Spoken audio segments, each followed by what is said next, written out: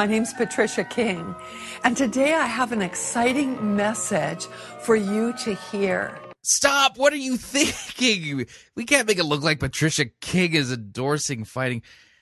Hi, folks. Chris Roseberry here. Just want to remind you, Fighting for the Faith is listener-supported radio. That means we depend upon you, your generous gifts, and your financial contributions to continue to bring this important radio outreach to you as well as to the world. And unfortunately, we don't have the major cash resources that Patricia King does, but we have you, our listener audience, to help support us financially so that we can keep bringing this radio program to you and to the world. If you don't already support Fighting for the Faith financially, you can do so by visiting our website, fightingforthefaith.com. When you get there, you'll see two friendly yellow buttons. One says donate, the other says join our crew. When you join our crew, you're signing up to automatically contribute $6.95 every month to the ongoing work and mission of Fighting for the Faith and Pirate Christian Radio, and there are perks to being a crew member. Just keep listening to the program to find out what the latest perk is. And, of course, if you would like to make a one-time contribution, you could do so by clicking on the donate button, or you can make your gift payable to Fighting for the Faith and then send that to Post Office Box 508, Fishers, Indiana, zip code 46038. All right, on to the program. We loved making it. We hope you enjoyed listening to it. Here we go.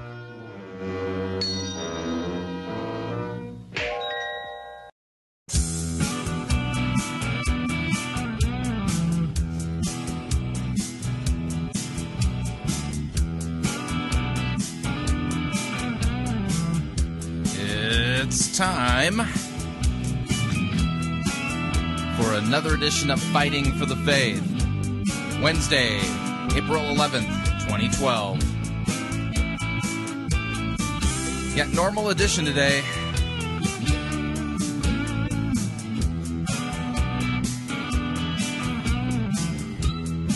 Got to start laying some track on reviewing what's going on out there in Sydney, Australia at the so-called Presence Conference.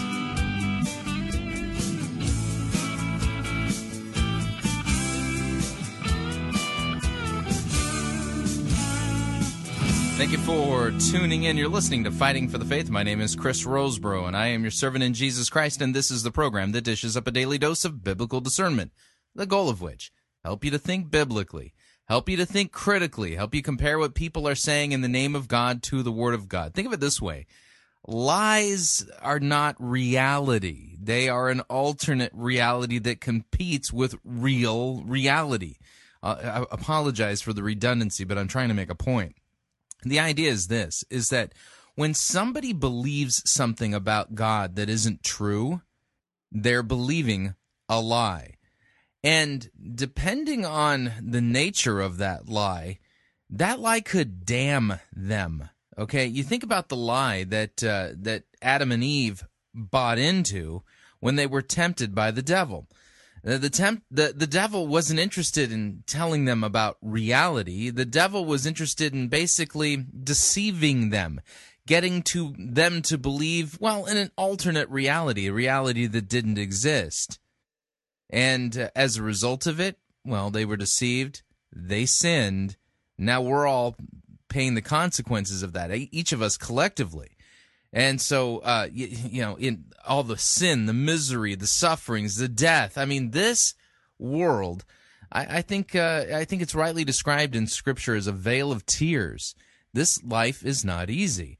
Now, by the way, kind of on the topic, my brother, by the way, he's doing okay. He's going to be in ICU for a few more days. That being the case, so far, so good. But see, brain tumors are a result of believing a lie. They really are, of Adam and Eve believing a lie. So, each and every one of us experiences different sides of the misery, if you would. Think of misery and suffering and the wages of our sin as a multifaceted piece of, garbage, dung, if you would. And not, if you're really unfortunate, you get to experience all sides of that. Okay, that's not good. But each and every one of us gets to experience different pieces of it, and ultimately we end up, all of us dead. So what do you got for that problem? I mean, when we go to the doctor, we go to the doctor. We say, we got the sniffles, or we got a sore throat, or we have a cough, or got an ache, or a pain, or a boo-boo, or an owie, or a cut, or a broken bone, or whatever. And we go there with the expectation that the doctor is going to somehow fix things up for us. Now, if he's a witch doctor, if he's a quack, his remedy, might be a lie. May not offer any real remedy at all, in which case you don't want to go to that doctor. Well, the same thing happens with people in the church, okay? Here's the deal. Christianity is true. Jesus Christ rose from the grave bodily on the third day after he was crucified under Pontius Pilate. This is a historical fact. This is reality. And liars and deceivers would tell us differently, or they would teach their own opinions, their own ideas, their own doctrines, their own liver shivers, their own dreams, their own visions, as if somehow that's true. But it isn't. It's a lie. So it's very important in the Christian church that we understand that Jesus says that it's the truth that will set you free. Lies and deception, false doctrine, false theological systems, false opinions, all this kind of stuff in the Christian church when it pertains to Christian doctrine and what God has revealed, all those things are dangerous, and many of them so dangerous they send people to hell. This is not a game. What's at stake here on this program is your very soul. And not only your soul, maybe even the soul of your neighbor. You see, Satan doesn't want you to know the truth. Jesus said of Satan that he's the father of lies. He's been a liar and a deceiver from the beginning. When he lies, he speaks his native tongue. That's Satan's realm. That's not the realm of a Christian preacher. At least it ought not to be. And when people invade the church, take over pulpits, start their own movements, draw away disciples after themselves, and the currency that they're operating in are the lies of the devil, they have to be exposed. They have to be rebuked. People have to be warned, because if they're not, they go to hell. And that's how can you say that you love your neighbor if you won't tell him or her the truth? Just something to consider. Okay, so let's talk about what we're going to do on today's edition of Fighting for the Faith. There are a couple of stories or things I would like to get to today before we get into what we're going to begin to do is start to delve into and begin to look at some of the things being said at Phil Pringle's Presence Conference. They've got Stephen Furtick, Kong Hee, Phil Pringle, and is it John Bevere, the husband of Lisa Bevere of the Lioness Arise fame. But gotta tell you, there's a gentleman down in Australia, a gentleman by the name of Jake Elliott, and he runs a blog called C3 Church Watch. You can find it at c3churchwatch.wordpress.com. And he has been doing a yeoman's work helping to get to me video and audio from the event so that I could take a look at what needs to be discussed. At the moment, the pile is bigger than the time slots that I have available. But what we're going to do, we're going to start today by begin to work our way through some of this stuff because it needs to be gone through. What I've seen so far absolutely disgusts me, and Jake assures me that it's going to get worse. The next installments are not so good. So, it's kind of a mini version of the Heresy Olympics going on down there in Sydney, Australia. Not quite the Code Orange revival, but wow, am I shocked by some of the things I'm seeing. And so I think you're going to be shocked by some of the things that you're going to hear on today's edition of Fighting for the Faith, especially from Kong Hee. And oh, man. All I can say, tinfoil pyramid hats, bendy straws, duct tape, all that kind of stuff. You're going to need it today There's some crazy, crazy stuff. In fact, I should probably do this. Hang on. Warning, fighting for the faith can be dangerous to your health. Listening with caution is strongly urged while doing any of the following activities: operating heavy, deadly equipment, playing Farmville, or any time-wasting, brain-numbing activity. For sudden awakening at the sound of a particularly stupid eisegetical statement could cause neck strain. Drinking liquids, drinking hot liquids, having liquids too nearby, not having any liquids nearby. The following medical conditions have been known to occur while listening to Fighting for the Faith: cranial keyboard embedment syndrome, sinunasal liquid spumant disorder, steering wheel pounding clenched fist strain, continual gaping dry mouthatosis, and frustrative disbelief brain explosion. Please take proper precautions. Drinking straws, padding, and duct tape are recommended. Okay, before we get to the C3 Church Presence Conference stuff, there's a couple of stories I want to get to. This one in particular from hotair.com. Don't worry, it doesn't mean it's not true, but the headline read, "A student stands by controversial mural that shows life of a man ending in marriage and fatherhood." This is written by Tina Corby of hotair.com, and boy, this is an interesting story. And, it's not even quite religious, but this is one of those bellwether, you need to pay attention to kind of stories. So here's how it goes.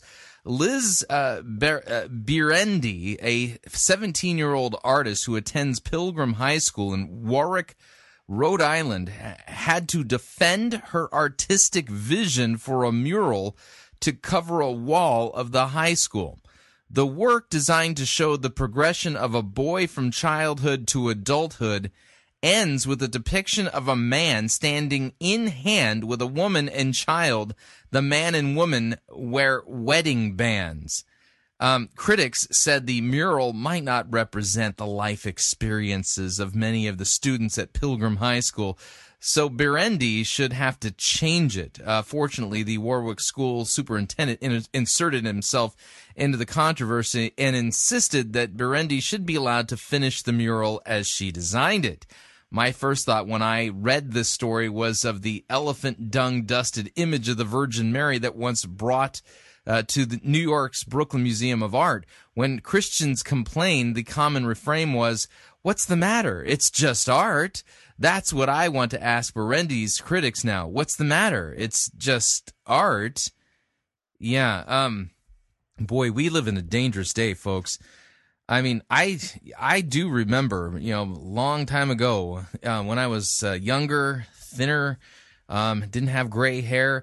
I remember there was an artistic display of somebody who had taken a crucifix and put it into a jar of urine, and that was put on display as art. And of course, all the liberals defended it. Well, here we've got a gal who wants to use her artistic ability to depict, a boy growing up, becoming a man, getting married to a woman.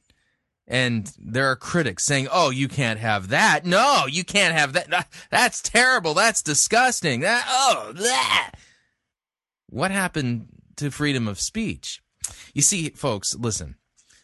Those people who were pushing, with that the elephant dung covered Virgin Mary, the Jesus in the jar of urine, the crucifix, and all that kind of stuff, those people aren't really interested in freedom of speech. They're ideologues. They're interested in controlling you and quieting you.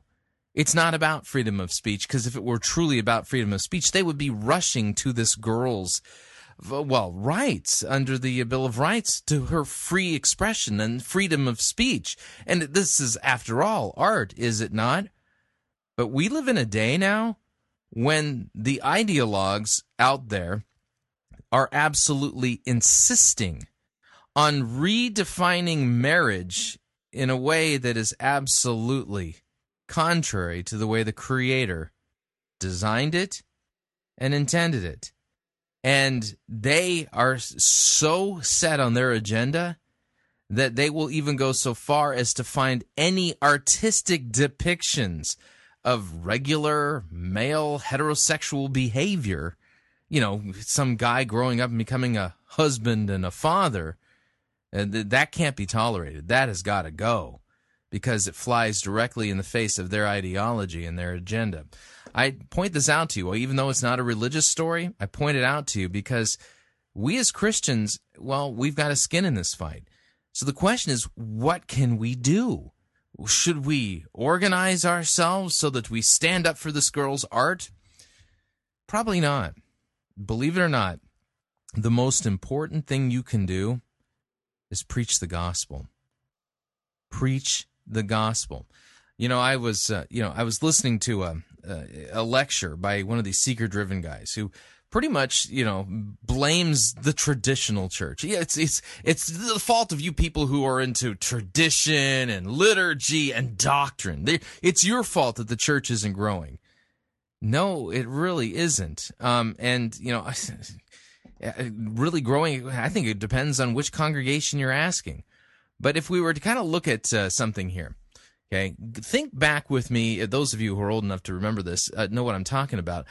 Back, 16, 17 years ago, so this would be middle to late 1990s, right? Middle to late 1990s.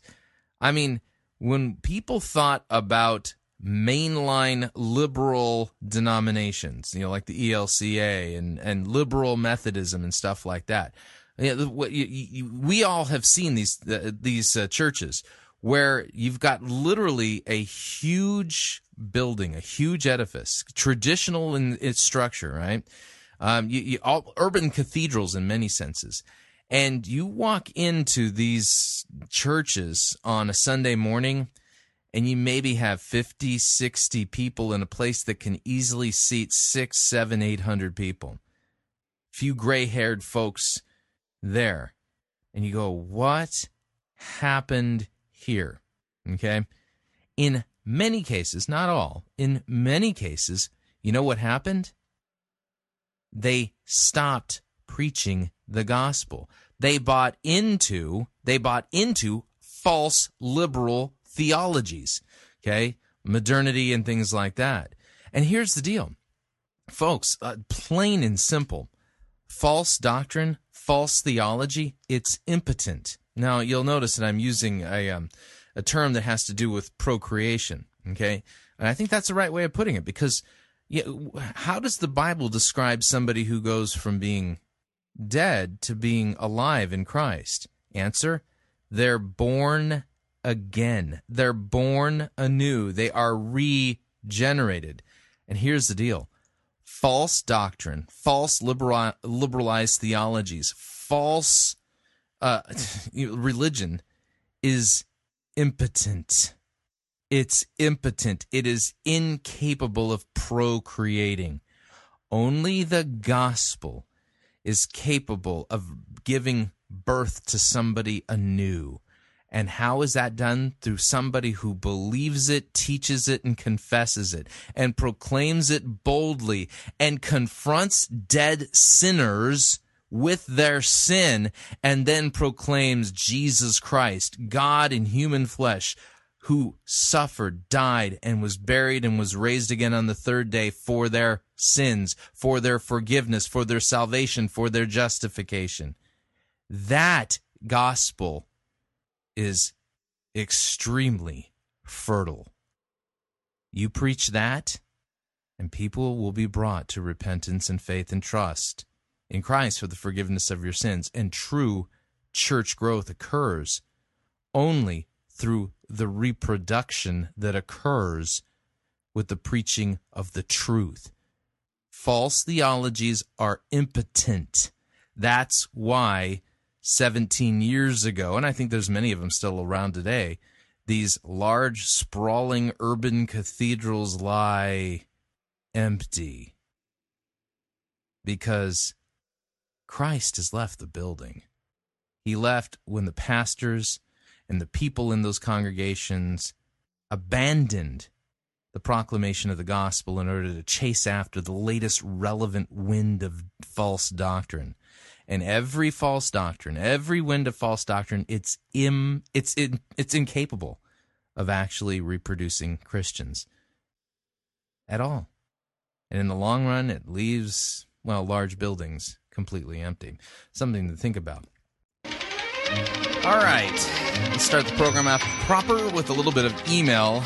Will writes on my Facebook wall. By the way, I don't know where Will is from, and there's no subject because it's just a Facebook wall post. By the way, I did check his Facebook wall to see if he was from somewhere, and I didn't find the geolocation of where he is. So this is this Will from Facebook. But he asked a great question, and one that is worth reading. I'll read the entire post and then kind of break it up and point some things out here. Will writes, he says, "Hello, Chris. I had a question regarding defending the faith and addressing false accusations. An article was written in my conference's monthly newsletter, and in the article they were supporting evolution and trying to fit it within the boundaries of creation, old earth creation, or evolution mix. I wrote a rebuttal article based upon the scriptural argument for the literal interpretation of Genesis, as well as emphasize the end result of a different interpretation. If there's no creation, then there's no Adam. If there's no Adam, there's no original sin. Nor is there now no sinful nature, and if no sinful nature, no need of a Savior. The responses I've received have been mixed. Within those responses have been arguments along the lines of, most leading theologians believe that the historical interpretation of Genesis is inaccurate and based on current scientific findings. Another uses the argument that before Copernicus, people believed the sun revolved around the earth, and this is the same with modern findings regarding Genesis. I believe these are called straw man arguments because they don't address anything that I wrote in my article. The question I have that is most concerning is that people are accusing me of attacking the author or writing in a condescending way. The author himself accused me of attacking him personally and thinks I'm calling him a heretic because he disagrees with me. I state that when we disregard original sin and place that in our theology, that this is a heresy. How do you address those who falsely accuse you of attacking them? Do you try to put out those fires, try to meet with them personally, brush them off? Any direction and help would be much appreciated. Thanks, Will." Okay, well, first of all, let's take a couple of things apart here. If you'd like a list of logical fallacies so that we can properly categorize these things, I found a particular website to be of help. And if you go to www.nizcor.org/features/fallacies, they've got a list of logical fallacies so that you can kind of keep them in their proper ordering. I think that helps a little bit because when somebody offers you criticism, if it's valid criticism, you want to address it. Okay, if it's a logical fallacy, then you may or may not want to address it. And what I mean by that is this: is that and by the way, Nizcor is Nizkor. So that's www.nizcor.org/features/fallacies. There is a list of 42 different fallacies there, and that are worth taking a look at. And none of the things you brought up are really exactly straw men. The first one, most leading theologians, none of them think that Genesis should be taken literally. That's known as the logical fallacy of an appeal to authority. Okay, so that's what that logical fallacy is, and you see this often when you look at commercials for toothpaste. The appeal to authority would be like 4 out of 5 dentists surveyed recommend Crest over any other brand of toothpaste. That's an appeal to authority. That somehow 4 out of 5 dentists can't possibly be wrong. They're authorities when it comes to dental care, and if they recommend Crest, well then that has to be the toothpaste that must be the best. That's not exactly true. And so that's what one of the things you have to look at. Now, the other argument that you brought up there, where one said that, before Copernicus, people believed that the sun revolved around the earth, and this is the same with modern findings regarding Genesis, that's actually a faulty argument on this case, for this reason, that Jesus himself is the one cited in the New Testament Gospels, the eyewitness testimony regarding Jesus Christ, who, by the way, if he's truly the God-man, then he knows whether or not Genesis is to be understood allegorically or as just a figure, or whether it's to be understood as literal history. Jesus himself views it as literal history. So you got a problem there, and that is that how then would you explain the fact that God in human flesh considers it to be literal history, and then the Apostle Paul, writing under the inspiration of the Holy Spirit, considers it literal history, and he argues the same way you do. So, I want to kind of unpack those things there. So this is a misuse of the Copernicus argument, which, by the way, the Copernicus argument actually is a perfect way of debunking the logical fallacy of an argument from authority. Okay, so the idea is this: none of them are touching to the subject of what it is that you've brought up and how you've argued, and this can be very dissatisfying and actually disheartening. Don't lose heart. So let me come to your questions then. So how do you address those who falsely accuse you of attacking them? What I do is plain and simple. Somebody who accuses me of attacking them, if I haven't attacked them, the way I try to diffuse the situation is by saying this, is that I'm sorry that you felt that I was attacking you personally. That was not my intent. However, that being the case, you've missed the point that I was making. And whether or not I was attacking you personally does not change my argument. My argument is thus, and then repeat the argument. Could you please address the substance of what I said and address it biblically using a biblical argument? And so what happens is that what they're doing here is trying to make you the problem. And so you address the situation by making it clear that it was not my intent to attack you personally. Now, regarding the heresy charge, you may want to stick to your guns on that one and basically say, yeah, actually, I am saying that it's a heresy. It is a heresy to try to blend evolutionary theory with Christianity, because what's at stake is the gospel itself. And you can even argue using something like the Apostles' Creed and the Nicene Creed, both of which affirm historically that God created. Okay? And then you can even, at this point, say, not only is this a heresy because it undermines the gospel itself and changes the very nature of the message that we're to proclaim, but then it would, the icing on the cake would be to have a follow-up argument showing scientifically how evolution isn't tenable, using some of the works of maybe Dr. A.E. Wilder Smith or that fairly recent book, The Signature in the Cell. Great, so if you can back it up. So the idea here is that depending on, it depends on, you're always going to get critics when you attack this way. And the thing is that you're attacking the right thing, and they're trying to change the subject and make it about you rather than what you said. Because believe me, it's a lot easier just to make you the problem rather than what you said. But you need to politely, firmly point out the fact that they are not addressing the substance of what you've said, that you didn't intend to attack them personally, but instead take on their ideas, and then point out rather forcefully and firmly that they have yet to answer any of the substance of what you've brought up in your article. So that's how it's done, and the understanding this, that, you're probably not going to get a satisfactory response. That's the problem with writing these types of things. But stick to your guns and point out the fact that even though we live in a politically incorrect society, that the truth must be defended, and biblically you are under orders to rebuke those who teach false doctrine. So if, so you understand what I'm saying here? So what you want to make clear is that, hey, listen, I'm saying this is a heresy. If you're preaching this and teaching this, then, well, that makes you a heretic, but that you need to address the substance of what I've said biblically. You get what I'm saying? So, the idea is that sometimes you address criticism, sometimes you don't. You'll notice that there's, from time to time I actually address criticism on this program, but I don't really make a habit of it because much of the criticism that I receive isn't criticism that addresses the substance of what I've said. And so I want to make, when somebody who doesn't really offer a substantive criticism, I don't necessarily feel that my time is best spent on the program addressing them. Sometimes I'll address them via email, though. So it just depends. But don't lose heart. Don't lose heart. That's normal. What you are experiencing is normal. And why is it normal? The answer, the reason why it is normal is because every one of us still has our sinful nature. And we know that by nature, we have these tendencies to suppress the truth in our unrighteousness.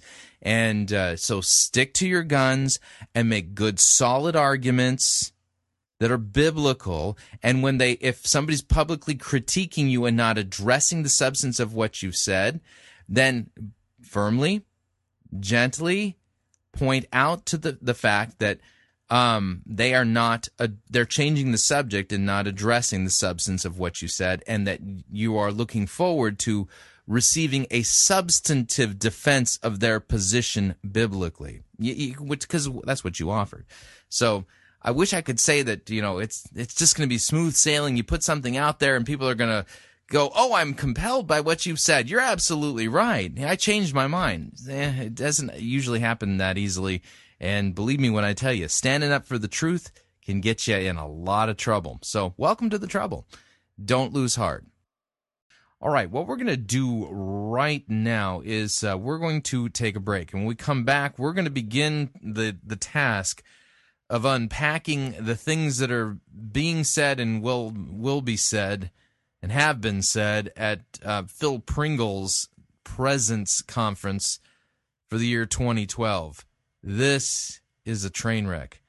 And believe me when I tell you, we're just going to scratch the surface today. We got a lot more that we're going to be covering on this in the days ahead and probably on into next week. So if you'd like to email me regarding anything that you've heard on this edition or any previous editions of Fighting for the Faith, you could do so. My email address, talkback@fightingforthefaith.com, or you can ask to be my friend on Facebook. It's facebook.com/Pirate Christian, or you can follow me on Twitter. My name there, @Pirate Christian. We'll be right back.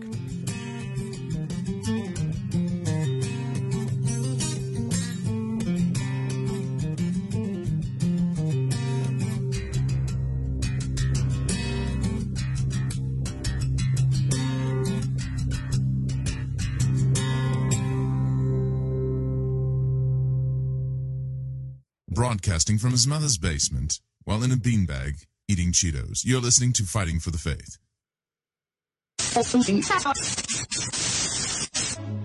You're listening to Pirate Christian Radio. We'll be taking your false doctrine now.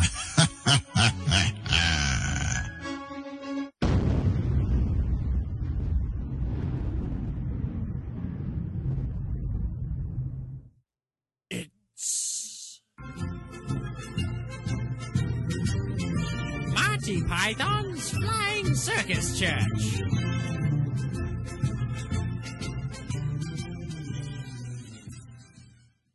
Hello, I wish to register a complaint. We're closing for lunch. Never mind that, my lad. I wish to complain about the sermon that I purchased a day ago from this very boutique. Yes. What's wrong with it? Tell you what's wrong with it, my lad. It's a dead sermon, that's what's wrong with it. No, not possible. You just preached it wrong. Look, matey, I know a dead sermon when I preach one, and I know that the sermon I preached yesterday was certainly dead. Jesus Christ wasn't mentioned once, not even in the footnotes. No, you just weren't charismatic enough. Remarkable sermon, beautiful imagery. The imagery don't enter into it. It's stone dead. No. You're just not open-minded enough. All right, then. If it's not dead, then I shall be able to preach the gospel. I read a portion of it. Ahem. And then the camp counselor told all of the woodland creatures to become more righteous, so that they too could get to the place called heaven. You see what I mean? This is ridiculous. There. I found the gospel in the sermon. No, you didn't. That was you just writing the word gospel on the cover of the room temperature sermon. Well, I never. Yes, you did. I never did anything. This entire sermon fails to preach anything that's worth anything to anyone. Now that's what I call a dead sermon. No. You haven't looked deep enough into yourself. You must be joking. You're just being divisive, and you refuse to accept the message that's being presented. Now look, mate. I've definitely had enough of this. That sermon is definitely rotten. And when I purchased it not but a day ago, you assured me that it was Christ-centered, cross-focused, and filled to bursting with the gospel. Well, if you would just read the title. Read the title? What kind of title is this anyway? Super Spiritual Happy Fun Friends Adventure Camp Pack. Well, this particular sermon is designed to draw large audiences, and that's what you said you wanted. It has lovely imagery. Look, I took the liberty of examining this sermon after I preached it, and I discovered the only reason why I bought it in the first place was because it had been put into the wrong sleeve package. Well, of course it's in the wrong package, Steve. If I hadn't put a less suspicious cover on the sermon, you'd have had people chasing you just so that they can hear you preach it. Chasing me down the street? Mate, listen, people wouldn't be chasing me to hear this rubbish if I was firing midgets out of cannons. It's bleeding demise. You didn't buy the midget cannon expansion pack? The sermon has passed on. The sermon is no more. It has ceased to be. It's expired and gone to meet its maker. It's a stiff. Bereft of life, it burns in hell. If you hadn't put it in the wrong package sleeve, I would be using it for fire starter. The thought processes that brought it about are now history. It's off the twig. It's kicked the bucket. The bleeding choir invisible wouldn't listen to this sham. This is an ex-sermon. Well, I'd better replace it then. Let's see. Christ-centered, gospel, Jesus. Well, sorry, Squire. I've had a look around in the back of the shop and, we'll write out of whatever it is that you're looking for. I see. I get the picture. I got a sermon here from Rick Warren. Does it contain Jesus Christ and his atoning sacrifice? Well, no, not really. Well, that's hardly a replacement, is it? Look, if you're really dead set on the whole Jesus thing, I suggest that you look up Pirate Christian Radio. All they do is talk about Jesus 24/7. Jesus, Jesus, Jesus. Pirate Christian Radio? Very well, I'll give them a try.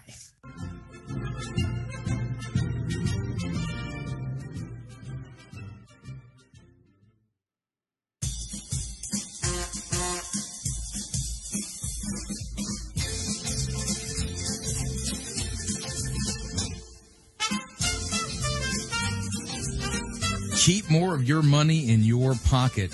Hi, Chris Roseborough here. If you're planning to travel anytime in the near future, then don't pay more for airfare, hotel rooms, or rental cars than you need to. Longtime Pirate Christian Radio featured advertiser Cheap O Air can save you a Tijuana taxi load of money on all of your travel needs. Plus, Cheap O Air has a seasonal promotional code for all of our listeners that will save you an additional $10 off of Cheap O Air's already low prices. Visit piratechristianradio.com/cheap. Write down the promo code and then click on the banner and then book your travel today. Again, that's piratechristianradio.com/cheap.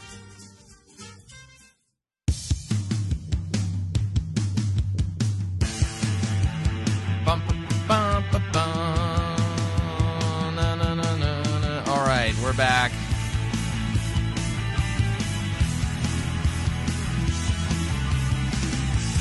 Warning, what you're about to hear out of the President's Conference.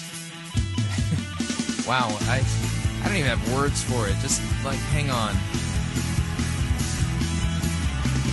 Just a reminder, Fighting for the Faith is listener-supported radio. That means we depend upon you and your generous gifts and financial contributions in order to continue to bring Fighting for the Faith to you as well as to the world. And you can partner with us financially by visiting our website, fightingforthefaith.com. When you get there, you'll see two friendly yellow buttons. One says donate, the other says join our crew. When you join our crew, you're signing up to automatically contribute $6.95 every month to the ongoing work and mission of Fighting for the Faith and Pirate Christian Radio. Of course, if you'd like to specify the amount that you would like to contribute, you can do so by clicking on the donate button, or you can make your gift payable to Fighting for the Faith and then send that to Post Office Box 508, Fishers, Indiana, zip code 46038.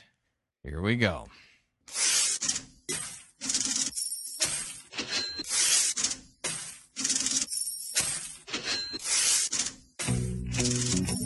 Now, this is the music I normally use for a televangelist update. You'll see why in a second. It's like the President's Conference began with an offering, and Kong Hee telling a story to bring in the numbers.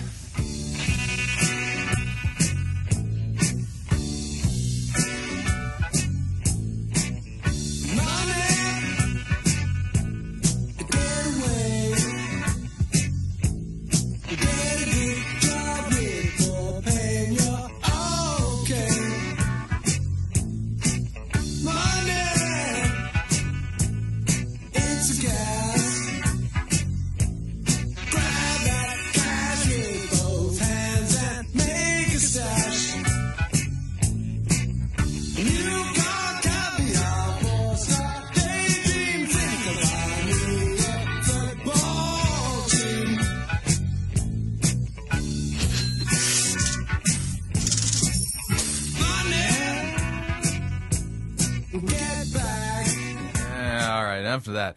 Yeah, that's Dark Side of the Moon from Pink Floyd. Anyway, yeah. Here's Kong Hee from the first night of the Presence Conference out there in Sydney, Australia. Yeah, I mean, that this guy can talk like this without hanging his head in utter shame is beyond me. But here, listen in as he kind of gives the warm-up talk in order to grease the skids for the first offering at the Presence Conference. You got to hear this. Presence is going to come upon us in an unprecedented way in this conference. Well, tonight I want to tell you very quickly 4 types of giving in the Bible. 4 types of giving. First type of giving is the tithe. You got to give 10% of your income to God. Leviticus 27:30, you all know this, all the tithe. Out of context, that's written to the children of Israel. The tithe was a tax on the people who lived in the theocracy of Israel in the time of the Bible. Land. By the way, it's there to support the Levitical priesthood because, well, the Levites didn't have an inheritance. Their inheritance was the Lord. They had the duties of taking care of the temple, so the 10% was to keep up the tabernacle, which became the temple, and pay for all their priestly duties. So, yeah, quoting a Bible verse out of context doesn't tell us anything there, Kong.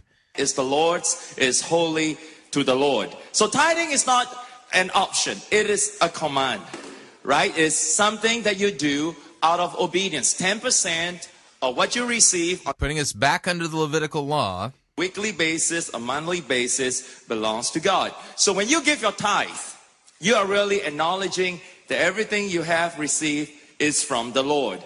Now, Bible is very clear. Blessing or cursing, we can choose. So I rather have 90% that is blessed. Yeah, he says it so kindly. Now, the Bible says you can choose blessing or cursing. I mean, seriously, this turns God into Tony Soprano and some kind of a protection racket. Yeah, I just want to protect you from my cousin Vinny. Vinny, he flies off the handle a little bit. He's kind of got a temper problem. Last thing I would want to have happen is for, Vinny to come in here with a baseball bat and, take out your kneecaps, so you can either choose, blessing or cursing, it's up to you, but, you don't have to give me the tithe if you don't want, but, yeah. I can't protect you from Vinny if you do not. That's what this does. It turns God into a mafia don. Then they have 100% that is cursed. Amen. Number 1 is the tithe. Now, the second type of giving is the giving of the first fruits. Now, it is the first taste of everything that God has surprisingly increased into your life. It could be a bonus. It could be a pay increment. It could be any additional income you get. And when you give your first fruits, you are acknowledging that God is sovereign, that God can make surprising things happen to you. And I want to...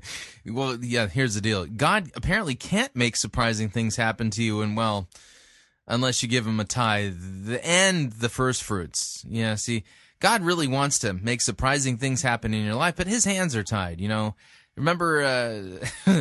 Kelly Dykstra's Heavenly Blessing Gnome. We've still got to kill that thing using our cannon. When my son gets back from his deployment, I think we intend to put something like that together. But so here's the idea: is that, God, he wants to make surprising things happen in your life. Well, but he can't. Nope, can't do it. Yeah, he can't do it because, well, you're not giving him the tithe and the first fruits. This week, surprising things are going to happen in our career in the marketplace as we take time off to be here. Amen. Now, what is the first fruit like? Now, the first fruits, the best way I can explain it, it is like 2 boys receiving boxes of chocolates from their grandparents, from their granddad. One of them grabbed the box, ran to his room, opened it up, rip it open, and ate all the chocolates. I cannot believe I'm looking at the video on this, and people are sitting rather than standing up and walking out in protest. Unbelievable. Do they not know that they're being fleeced? In one sitting, and pretty soon the whole chocolate box is in a mess. Now the second boy very carefully open up the chocolate box in front of the granddad. and say, Granddaddy, thank you so much for this gift, for this chocolate. Why don't you have a first piece? That is like the first fruit. You're acknowledging God's sovereignty, and you are feeling, or you have a... Yeah, by the way, overnight, since Sydney is like way ahead of us here in Indiana, in the time zone, but Stephen Furtick overnight was one of the featured speakers. So can't wait to share with you that stuff. But we still haven't got that in yet. But so again, this is Kong Hee, basically greasing the skids for the first offering there at the President's Conference. Filled with thanksgiving. And the Bible gives us this guarantee, Proverbs 3 verse 9. Honor the Lord with your wealth, with the first fruits of all your crops. Then your barns will be filled to overflowing, and your vats will brim over with new wine. So this is the guarantee. Verse 10. When you give your first fruits to God. Notice none of the verses are in context at all. That should tip you off here. Bring protection on all the increase you receive into your life. Now, the third type of giving is the giving of alms. This is giving to help the poor. Giving out of a heart of compassion, a heart of sympathy, and you're giving to help those that are in need. And the Bible gives us a guarantee. He who gives to the poor lends to God. So God will ensure every giving to the poor will be reimbursed. God is going to reimburse back to you. And I know one of the highlights of Presence is that every year in the last few Presence conferences, you're always giving to the poor, helping the needy. And God is going to love you for that. God is going to bless you for that. Notice, everything's a quid pro quo. You are buying from God. This is a multiplication scam, a Ponzi scheme blamed on God. So God wants to be generous to the poor and the needy. The fourth type of giving, which is the main giving we are going to do tonight, is the giving of the seed. Now, this is commonly really called the offering. The offering, which is really your free will giving to God. Now, listen to this. When you give your tithes and your first fruits, you're not giving to God. You are merely returning back to Him what is already His. Right? You're not really giving anything out of your free will heart to Him. You're giving out of obedience. Now, when we give alms, we are giving to the poor. We are not giving to the Lord. And God is going to reimburse us back anyway. So you're not really giving anything. But when we give our seed, we are showing our genuine love to God. And He will be moved. And He's going to explode prosperity into our lives. Wow. So, see, if you give money to them, God's going to be moved and He's going to explode prosperity into your life. This is not what the Bible teaches. This is shameful. 2 Corinthians 9, verse 6 to verse 8. Remember this, whoever sows sparingly will also reap sparingly. Whoever sows generously will also reap generously. Each of you should give what you have decided in your heart to give, not reluctantly or under compulsion. It's funny. I mean, do those words mean anything to you, Kong, as you're reading them? Don't give under compulsion. You're basically saying that people have to give under compulsion. You're turning God into a mafia don. Well, if you don't give the tithe, well, then the destroyer is going to come and destroy you. Yeah, you got to give. Yeah, you got to give. Oh, and you plant the seed, and then God will, explode prosperity. This isn't what the Bible teaches at all. This turns God into a slot machine or a genie. For God loves a cheerful giver. Verse 8. And God is able to bless you abundantly so that in all things at all times, having all that you need, you will abound in every good work. Whenever the Bible talks about abundance, whenever the Bible talks about overflowing blessings, it always has to do with the seed. It has... Really? So abundance always has to do with the seed. How much do you want to bet that if I were to just go into my Bible and look up the word abundance, that I wouldn't find the word seed around it. Do with the offering. I will never forget, in 1992, on Boxing Day, December 26th, son and I were married. They were now married for 20 years. And for our honeymoon, we came to Ozfire at Brookvale. Let me tell you, we were so poor. Back then, we were so poor. We stayed at Surfers Paradise in a small little motel. You know, and we walked along DY Beach. And we didn't have a lot of money. So we went to a fish and chip store. And we said, we just want to have one box we're going to share. And I finished up half the bottle of sweet chili sauce. And the man was really upset.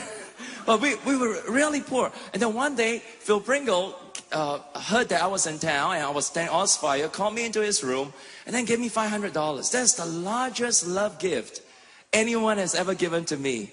And son and I, we went to QVB, went to Country Road. Country Road.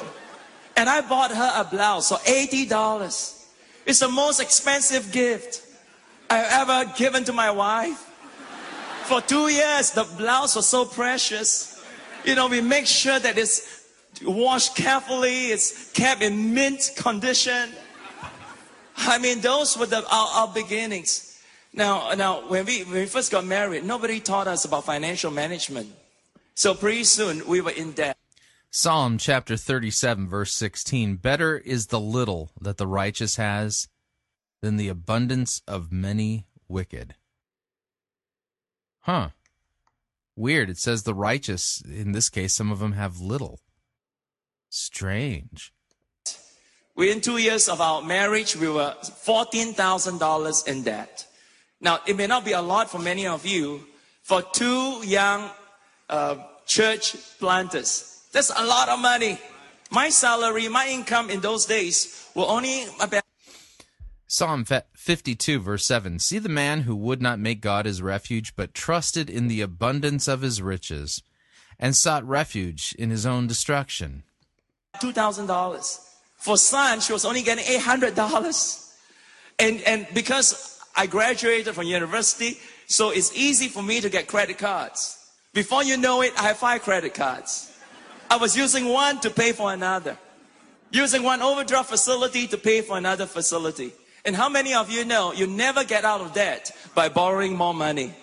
We were digging a deeper hole. $14,000 in debt. And I tell you, I had sleepless nights. I barely could make the payment of the interest. And we were struggling. And I was thinking, man, God, life is tough. But I will never forget, in a service much like this in 1994, one night I was in a service like this. And there was a missionary talking about giving to God, giving your seed. And right there and then, I felt the Holy Spirit speaking to me. Say, Kong, can you trust me? Will you sow the biggest seed in your life? Now the biggest seed in my... Now, this is where he plants the seed of you giving a lot of money in your brain. And you sit there and go, oh, maybe God the Holy Spirit's telling me to give a big seed too. By the way, the Bible doesn't teach this the way he's teaching it. What was that? I mean, that was giving everything I got. How many of you know God doesn't see how much you give? He look at how much you're left behind, right? And so... the Bible doesn't say that. I felt the Lord spoke to me and said, just give everything you got. Now, that's going to be my biggest seed in my entire life. I have 2,000. Yeah, so he said that he wants somebody there to give everything they've got. You give it all to them. They'll take it. Thank you for giving everything. They'll be happy to take it. $400 in my bank account. I just received my salary for the month. I happen to have my checkbook with me. I look at my wife. I say, son, I think God wants us to give everything. Son, look at me. I say, I think you're right. God just spoke to me to give everything. So this is to plant the seed in their minds that somebody there, God's telling them to give everything. Now, when the offering bucket came passing by, we wrote a check, $2,400. This is going to be our seed. We drop it in, and man, I tell you, my heart was pounding. I took out my wallet, I emptied all my dollars, I checked all the coins I have. I emptied everything in because if God says give everything, I'm going to give everything. That night, I didn't. Don't you want to be like Kong? Don't you want to give everything? And you know, maybe God speaks to you the way he speaks to Kong, right? I have money to take the bus back. I got a hitch a ride from one of my members. We reached home. I was staying in a 3-room rented flat. We would lie down in our pillow. Tears were streaming down my eyes. How am I going to survive this week? No money for grocery. No money to take the train to get to work. But I tell you, God began to do a miracle. You know, over the next 6 months, money came from all unexpected sources. People will have a dream and say, God spoke to me to give you $2,000. God spoke to me, here's $500. This is a Ponzi scheme. This is one of those pyramid schemes, you know? And who's at the top of the pyramid? Well, Kong Hee, Phil Pringle, Stephen Furtick. Yeah, those guys, they're at the top of the pyramid. Yeah. Just give us everything you've got. Don't worry. God knows you need money, and so he'll put dreams in the heart of other people so that they'll supply your needs. Why would I need to give everything I have to a church like C3 in Australia, where Phil Pringle mangles and twists God's word, doesn't rightly handle the word, I think it can be demonstrated as a false prophet? Why on earth would God want me to give everything to them? This is ridiculous. This is not a Christian or biblical teaching regarding giving at all. This is people making merchandise and teaching for shameful gain things they ought not to teach.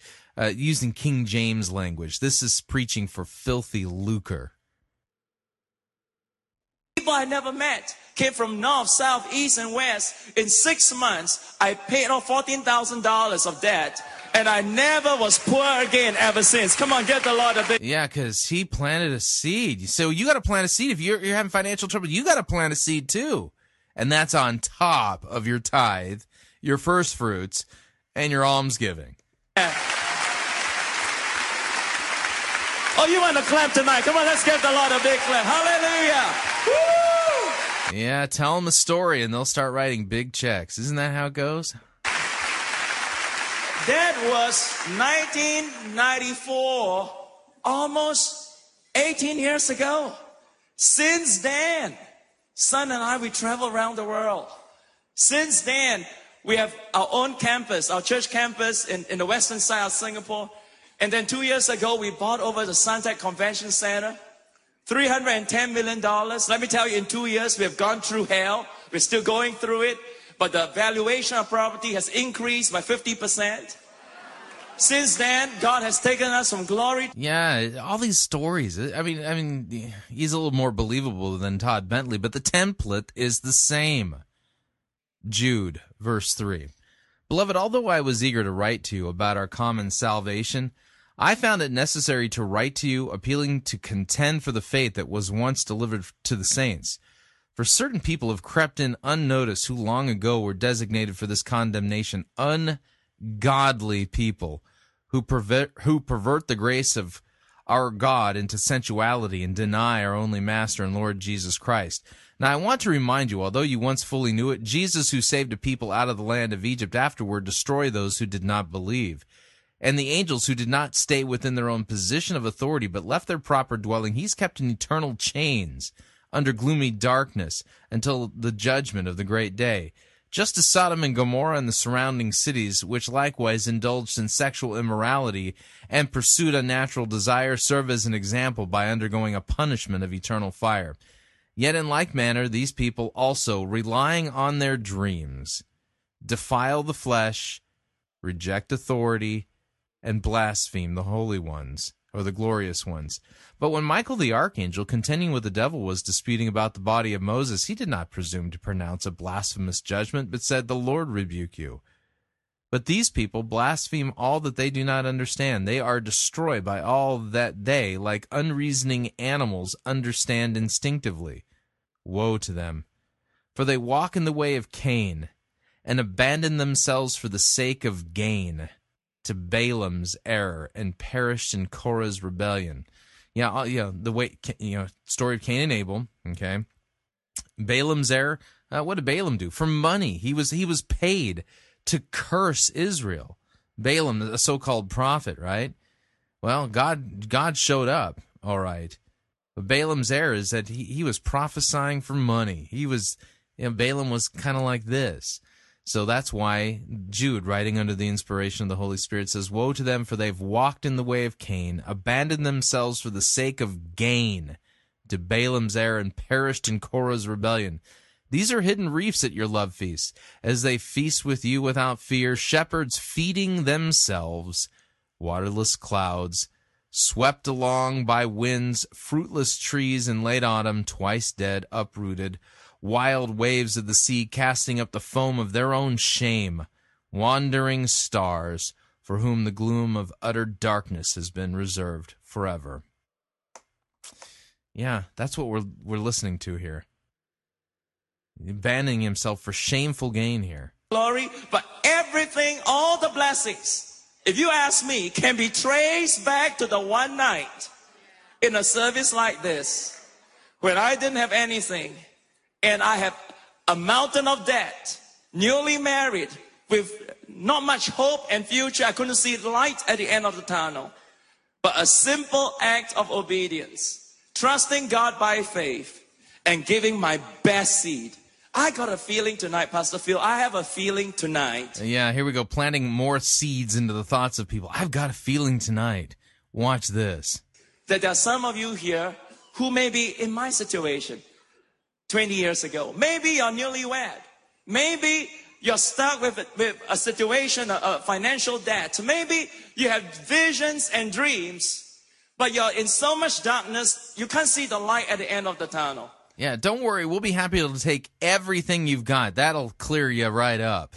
Tonight, I believe without any shadow of doubt that Jesus Christ is the same yesterday, today, and forever. And my God shall supply all your needs according to his riches and glory by Christ Jesus. As long as you give your best seed, he'll supply all your needs as long as you give him a lot of money.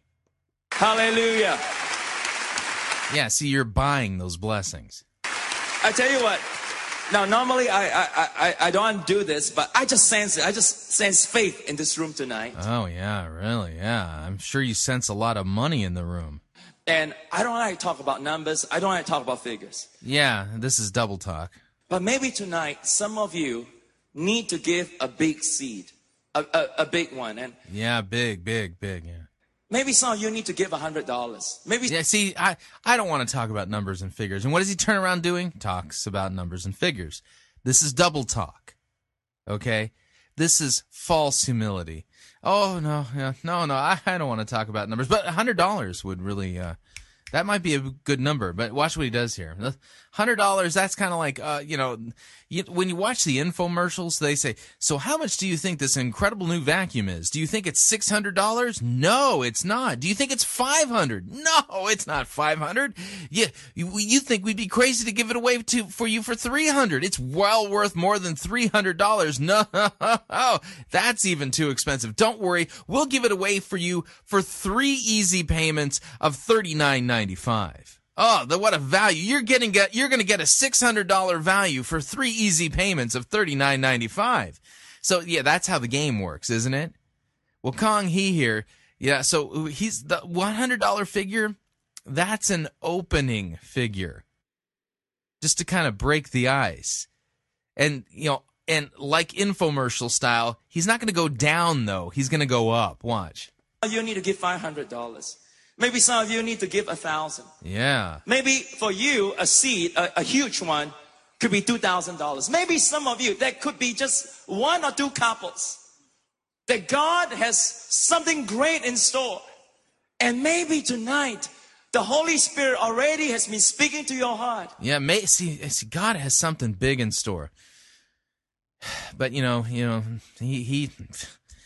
can't help you, He might be sovereign, but his hands are tied. Yeah. See, he wants to help you, but It depends on how many zeros are in that check that you're about to write to the folks over there at the Presence Conference. To empty everything you got. In my life, I've done it twice. Yeah, so you should do it, at least tonight. Yeah, let me back that up. I mean, so that's the progression goes from $100 up to $500, $1,000, $2,000 to everything you got. This is like highway robbery. I don't like to talk about numbers. I don't like to talk about figures. But maybe tonight, some of you need to give a big seed, a big one. And maybe some of you need to give $100. Maybe some of you need to give $500. Maybe some of you need to give 1,000. Maybe for you, a seed, a huge one, could be $2,000. Maybe some of you, that could be just one or two couples. That God has something great in store. And maybe tonight, the Holy Spirit already has been speaking to your heart to empty everything you got. In my life, I've done it twice. I can tell you, God is not going to shortchange you. Tonight. Oh, yeah, God's not going to shortchange you.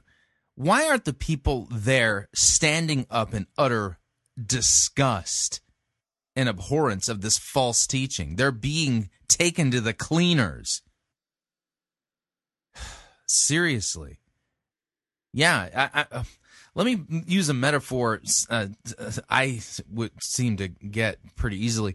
If my pastor were to do this at our church, I guarantee you, the sermon would be interrupted. People would be standing up, and he would be escorted by the elders out of the church, and basically told, you're not coming back on this property. If you show up again, we will arrest you for trespassing. You are a charlatan and a crook, right? This is what Phil Pringle and the Presence is all about. Don't do as I say. Do as the Holy Spirit will lead you, and you won't be wrong. Tonight, I want to challenge you. Why don't we just give the biggest seed in this opening night?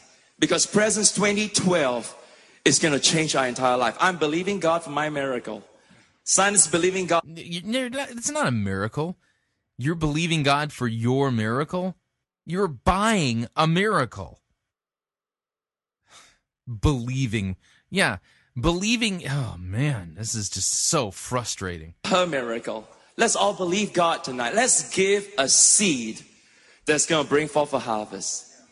Amen. Now, why don't we just take out our offering card, or if you need, we can give through cash.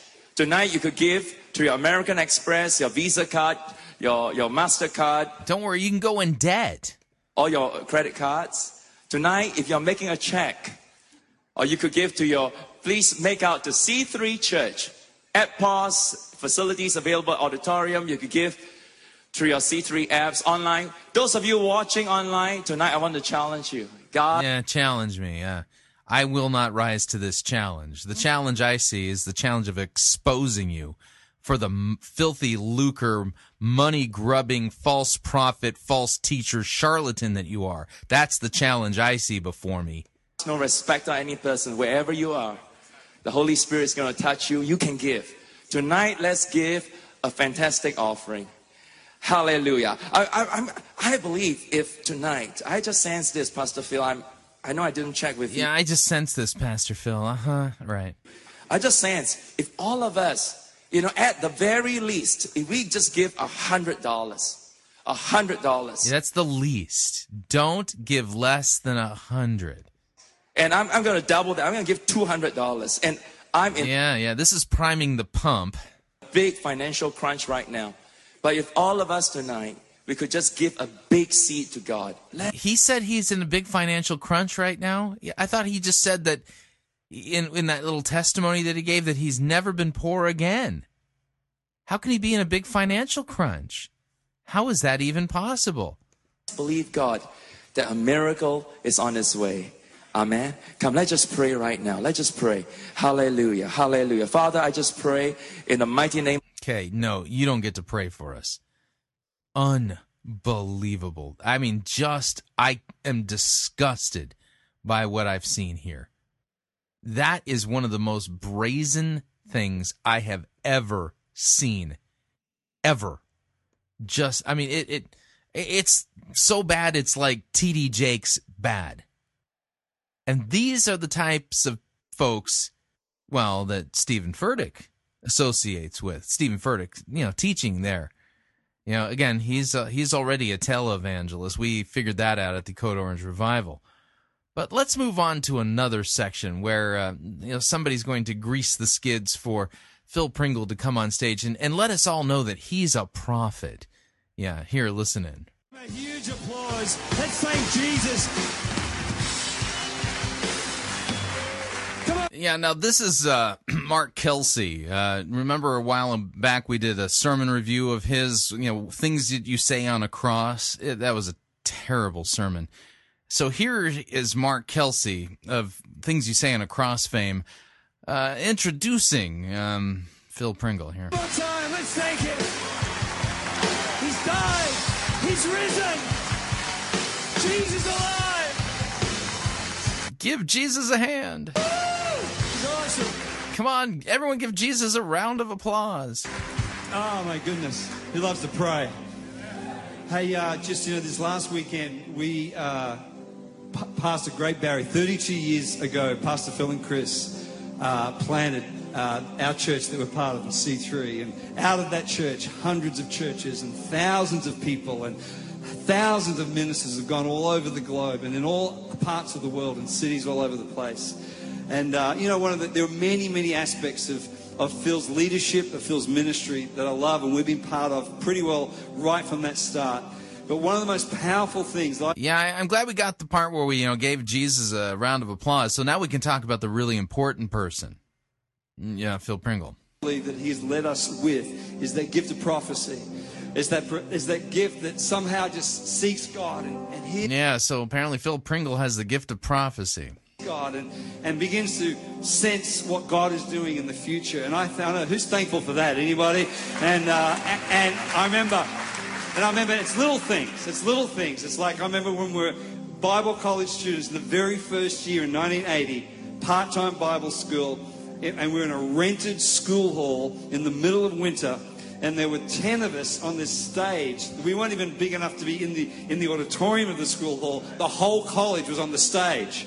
And it was freezing. There was no heating. And one of the students was actually inside a sleeping bag with a thermo flask of hot tea, trying to stay warm. And that was us. And we're shivering and trying to write our notes, and our hands were shaking like this. And then Pastor Phil had the audacity to say, you know what? I can see in the future. I can see a campus and I can see our own building, and I can see a 3-story Bible college building, and I can see thousands of people and hundreds of students, and I can see a recording studio, and we're like, a little bar heater would be awesome right now. Who cares about the future? Right now is what we care about. But a leader, thank God for leaders, not just leaders who lead strategically, but leaders who lead prophetically and can see the future. Look at this. Yeah, I wonder if Phil Pringle saw that in the future, back there in 1980, he would have somebody on the internet calling him the false prophet that he is. Awesome. And as a result, and look, this is in the end, and that seed has gone into thousands of people and carrying that sense of vision to the future in the cities around the world, which is awesome.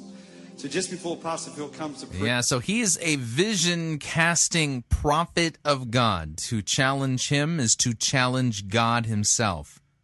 You don't mess with a prophet of God. You can't question a prophet of God. They must be obeyed because they can see the future, because God has let them know what's coming. We want to show you a prophecy. A little while ago,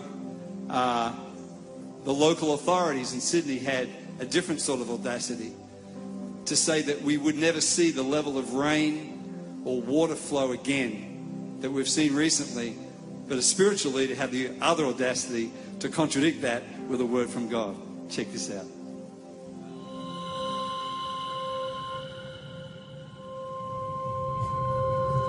So apparently this prophecy is to substantiate the fact that he's a prophet. In 2005, Professor Tim Flannery predicted that Sydney's dams could be empty in as little as 2 years due to global warming. Mr. Flannery has... Yeah, I mean, serious. I mean, anybody who has half a brain who understands that global warming is a hoax could figure this out. That Sydney will soon be facing extreme difficulties with water. Climate change expert Tim Flannery has said that even the rain that falls isn't actually going to fill Sydney's dams and river systems. He's also stated that we're running out of water and time. So an Earth in the Lurch, Al Gore type global warmist predicting death and destruction and demise and the soon-to-be Sahara-like conditions there in Sydney, Australia. Again, somebody who understands just basic real science and real climatology can tell you global warming is, well, it's just not factual. I tell you another thing, that as I was standing here tonight, God spoke to me about a really weird thing. So this is Phil Pringle in June of 2008. Apparently God's told him something. You know? He said, people have said the Warragamba Dam will never be full again. In 2007, Mr. Flannery stated that Sydney would never again get dam-filling rain and that the Warragamba Dam could be dry in just 2 years. He said, watch me. So March 3rd, 2012, water is spilling over the spillway at this dam. That thing is going to overflow, and as it overflows, a revival is going to come through the nation. It's like a sign. The power of God is going to touch the city with revival. The Spirit of God is going to fall on this nation. It's going to fall on this city. The power of God is going to pour down out of heaven. Rains are going to come. A storm is coming. 2 storms are coming on the earth. One storm is the storm of revival. One storm is the storm of the glory and the power of God. So apparently you got 2 storms, the revival and the other is something about the glory of the power of God. The storm is the storm of nervous anxiety, of terror, and of fear. That my glory will fill my house. Boy, that's kind of a convoluted prophecy. I mean, he said 2 things, and which one was the dam again? Says the Lord, if you will build my house, if you will commit yourselves and not give yourselves comfort, I will build the house. I will fill this. Yeah, now we got a condition there. With my glory, says the Almighty God. My power will fall on this place. My spirit will fall on this place. My power will fall on the people. I will raise up an army of preachers and teachers and church builders. I will raise up a people who will expand this house. These seats will be full. Those seats will be full. Every service you come, you will queue in line to be in the house of God. There will be many, many singers, musicians. All right, enough of that. Boy, wow. So there you have. So you got Kong Hee fleecing everybody for the first offering. You got to make those checks big. Let this be your best seed yet. And keep in mind, 2 times he's given everything he's ever had, and that's kind of the expectation that was being put on. That's some pretty tough, high pressure sales tactics going on there. And now, before Phil Pringle takes the stage, well, we got the lead up here that he is a prophet of God, and this proves it. Even if this was a so-called fulfilled prophecy, that doesn't make him a prophet of God. Because according to the biblical tests of a prophet, number 1, they have to be 100% accurate in all of their prophecies, period. Somebody who says, thus saith the Lord, and the thus saith the Lord doesn't, come about, that person is a false prophet, and they are to be rejected. But there's another test, too. Even if what they prophesy comes true, the Bible tells us in the book of Deuteronomy, and they have you follow after false gods or false doctrine, that is not a prophet of God. That's somebody that God has sent to test. See, Just because somebody can predict whether or not a dam's going to have water or not in it doesn't make them a prophet of God. What makes them truly a prophet in the biblical sense is whether or not when they open their mouth, they rightly handle and proclaim God's word and preach Christ and Him crucified and raised again on the third day for our justification. Salvation by grace alone, through faith alone, by Christ's work alone. If that's not what the so-called prophet is preaching, he's a false prophet. Now, this is just the first installment. There's more to this that we'll get to in future editions of Fighting for the Faith. But that's to get this into the public arena so that folks who are in Sydney, Australia can warn their friends, warn their family members, warn people that they know, co-workers, to let them know that there is a false prophet on the loose whose real goal is to get into their wallets, to get into their bank accounts, to get, checks and debits off of their credit cards to huge dollar amounts, because that's really what all this is about. Somebody who would promote this guy as a prophet of God, you understand the implication then is to question him, to challenge him, is to actually question and challenge God. Because isn't that whom he is supposedly a visible representative here on earth of? No, he's not. He's not a prophet of God. He's a false prophet, a false teacher, and a fleecer. This is a show. This is a show designed to get huge bucks, large sums of money, and to get foolish, unstable, unwise, unlearned people to fork over lots of money. And at the end of it, you know what happens to folks like that? The promised miracle never comes. And when that happens, they lose even what little faith they may have. But it's questionable as to whether or not the faith that they had was actually saving faith in the crucified and risen Savior. All right, we're up on our second break, and when we come back, we're going to listen to 3 good Easter sermons. They're all short. 3 good Easter sermons from 3 Lutheran pastors that I would say represents true prophetic preaching. Not because they're forth-telling the future or telling us what's coming down the pipe or that they're vision casting or any other such nonsense. No, it's prophetic in this sense, that they are proclaiming the revealed word of the Lord. And that's really what prophecy is all about. All right, we'll be right back. If you'd like to email me regarding anything you've heard on this edition or any previous editions of Fighting for the Faith, you can do so. My email address, talkback@fightingforthefaith.com. Or you can ask to be my friend on Facebook. It's facebook.com/Pirate Christian. Or you can follow me on Twitter. My name there, @Pirate Christian. We'll be right back.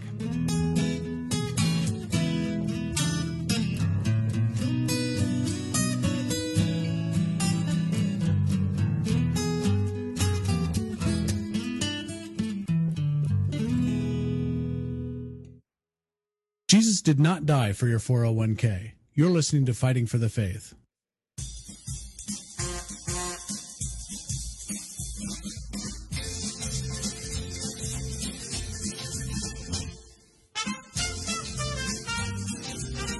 Keep more of your money in your pocket. Hi, Chris Roseborough here. If you're planning to travel anytime in the near future, then don't pay more for airfare, hotel rooms, or rental cars than you need to. Longtime Pirate Christian Radio featured advertiser Cheap O Air can save you a Tijuana taxi load of money on all of your travel needs. Plus, Cheap O Air has a seasonal promotional code for all of our listeners that will save you an additional $10 off of Cheap O Air's already low prices. Visit piratechristianradio.com/cheap. Write down the promo code and then click on the banner and then book your travel today. Again, that's piratechristianradio.com/cheap.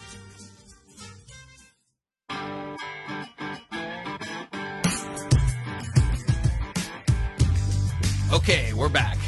Hour number 2 of Fighting for the Faith. We're well into it here. 3 good Easter sermons. Think of this as prophetic preaching.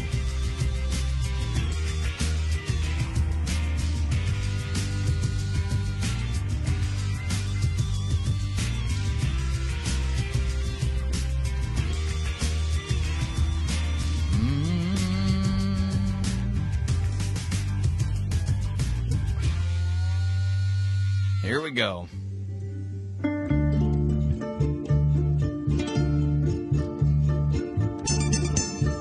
Bum, bum, bum.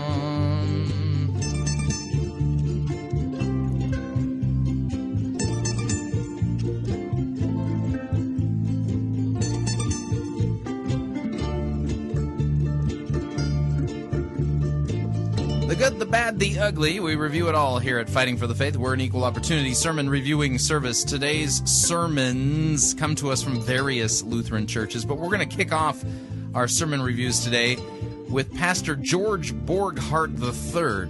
That's what it says on the website. You might know him from the Higher Things youth conferences.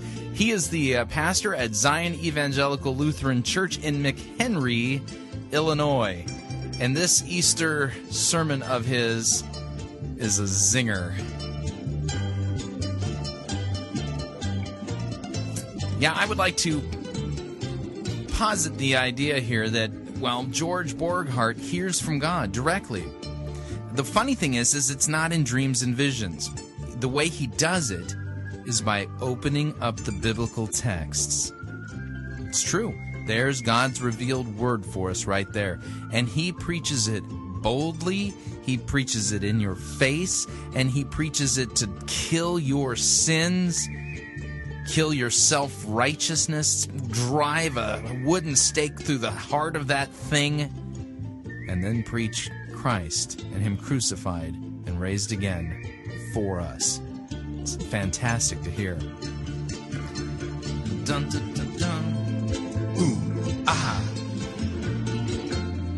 Just so you know, the next two sermons, one will be from Nebraska and the other one from Texas. So let me kill the music here. So leading off today on our good sermon, Easter sermons that we're doing all week long, is George Borghardt III and his Easter message. It doesn't even have a title. Here, listen in. Tell me what you think. Hallelujah! Jesus Christ is risen from the dead. In the name of Jesus. Amen. Do not be alarmed. You seek Jesus of Nazareth, who was crucified. He is not here. See the place where they laid him. Laid him, past tense, as in not here anymore, risen from the dead. You, too, risen from the dead. Me, too, with him. He was dead, now he lives. He's out of the grave, the place of sin, judgment, the law, and decay. Out of that place, life has come. Our Lord is risen from the dead, just as he said he would. And we who are buried with him in the waters of our baptism have also been raised with him to new life in him. Our new life flows from him. We live, we move, we have our being because he died and he rose for us. Christ's resurrection is not some story or myth like the TV shows this past weekend have tried to make you believe. Christ's resurrection is an objective truth. It's historic in time, not once upon a time in some imaginary far, far, far away land. And his resurrection has changed the entire universe. It changed everything.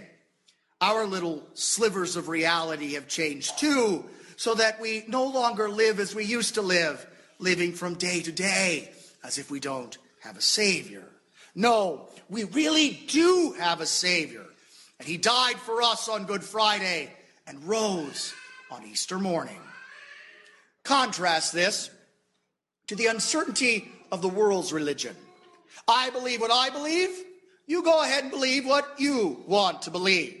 Your truth and your God may be different from my truth and my God. Notice where the world's religion places its certainty on their opinions, on their believing, on, well, them. How certain is that? Sure, it might last for a bit, at least until something more relevant comes along, but it always ends in the grave, covered in dirt. All our opinions end when we fall asleep. But our Lord has been there. He's done that and kicked it in its teeth. Death has been conquered by the Son of God. He really did, certainly did, historically did. And that means it's true, whether you believe it or not. It happened just as he said it did, just as he said it would.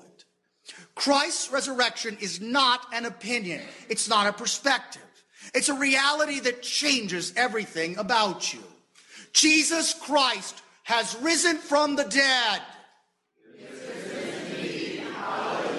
You too will rise from the dead. The women didn't believe that morning. They went to the tomb to finish preparing Jesus' dead body for a proper burial. That's why some congregations have sunrise services. Those women had to get out to the grave at like 6 a.m. Who does that? We will next year. And yet Christ rose in spite of their unbelief. He really rose to save them from their fear and their unbelief. You too. He rose to save you from your fears and doubts and unbelief too. To save you from wandering around this world trembling and afraid. Despair, loneliness, sadness, pain, real sickness, loss, rejection, abuse. Sometimes the ball doesn't bounce our way. Sometimes we end up with egg on our face, feeling like a fool. We think we are all on our own, having to rescue ourselves, like we have to look out for ourselves, do it ourselves, take care of it all by ourselves. If I don't do it, who else will?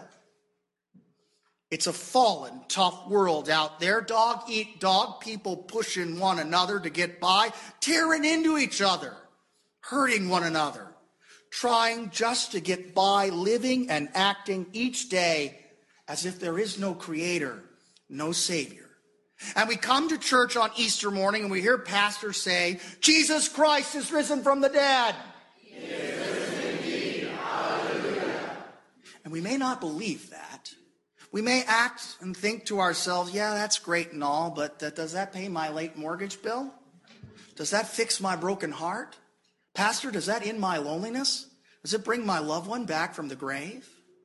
Sometimes it seems like church is just handing out trite Hallmark cards, answers that will work at least until the good feeling fades and the cold reality of our stinky life comes back. Dear friends, that is life looking into the tomb without hope, trembling and afraid. There's no life in that at all. It's death. But that tomb is empty.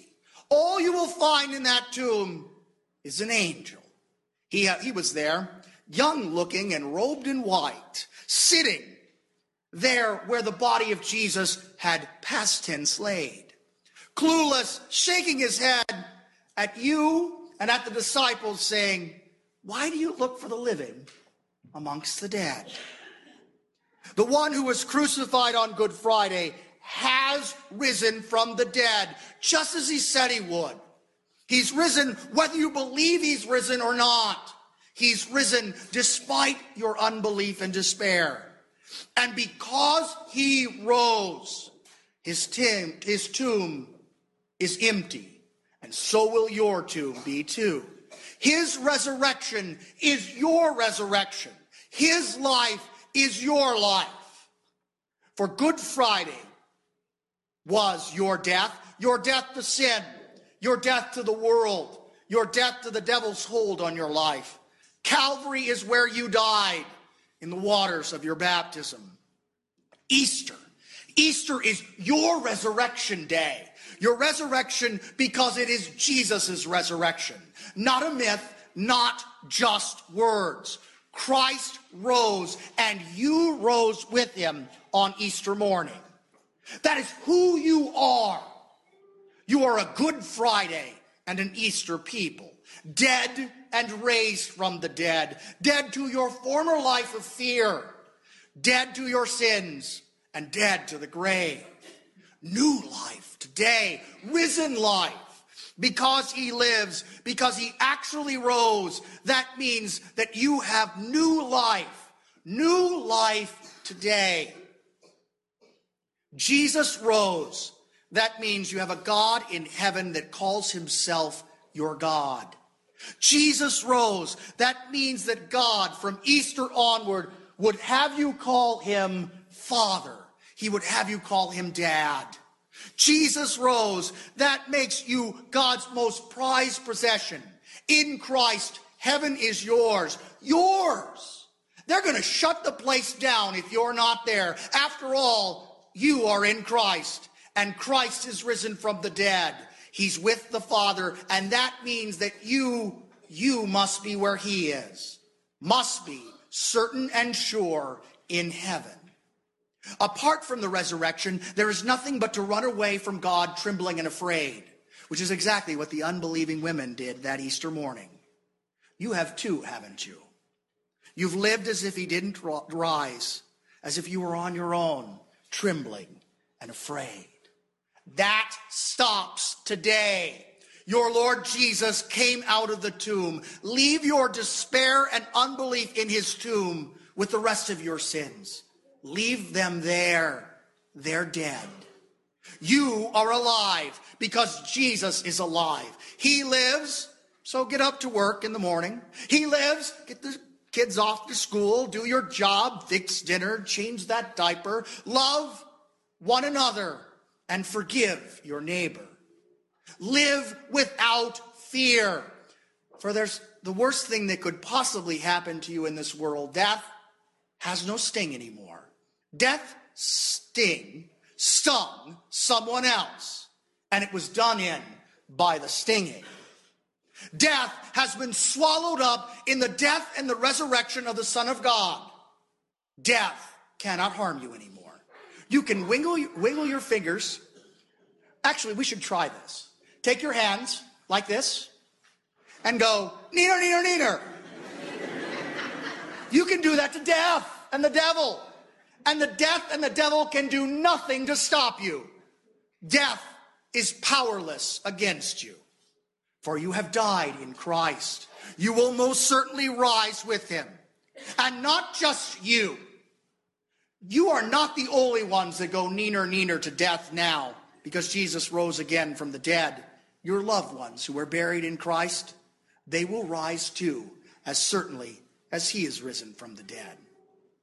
Dear friends, people have been asking the why of our existence ever since they could put words together. Find your why in the death and resurrection of Christ. Find your existence in receiving the Lord's death and resurrection in church. Why you do what you do, why you live the way you live, why you love one another, why you take care for one another and do that, walk the extra mile for one another. All of it is because Jesus rose for you. And when suffering is great, when the pain is so terrible that you can't even get up, and the sadness has you in tears, this is still your reality. Jesus Christ has risen from the dead. He is risen indeed. Hallelujah. Cling to his robes one more day and demand him to drag you out of the tomb with him. He will. Faith believes. He already has. You'll see. Don't be alarmed. You seek Jesus of Nazareth, who was crucified. He's not here. He is risen. See the place where they laid him. Laid him. Past tense, not there anymore. Risen from the dead, you will too. And your universe, and mine too, has never and will never be the same. Hallelujah. Jesus Christ is risen from the dead. Risen indeed. Hallelujah. May the peace of God, which passes all understanding, keep your hearts and your minds in this Christ Jesus unto life everlasting. Amen. Now that's what I call some prophetic preaching. Now for number 2 good Easter sermon. This is from Pastor Brent Kuhlman at Trinity Lutheran Church in Murdock, Nebraska. And by the way, Brent has a radio program here on Pirate Christian Radio on Fridays during the 12 o'clock hour Eastern. He and his co-host do a program called Table Talk, not to be confused with Table Talk Radio that Brian Wolfmueller and Evan Gagline do. But Table Talk is kind of a Lutheran-y title, and this is actually broadcast on a terrestrial station in Nebraska itself. But here is his Easter sermon from a few days ago.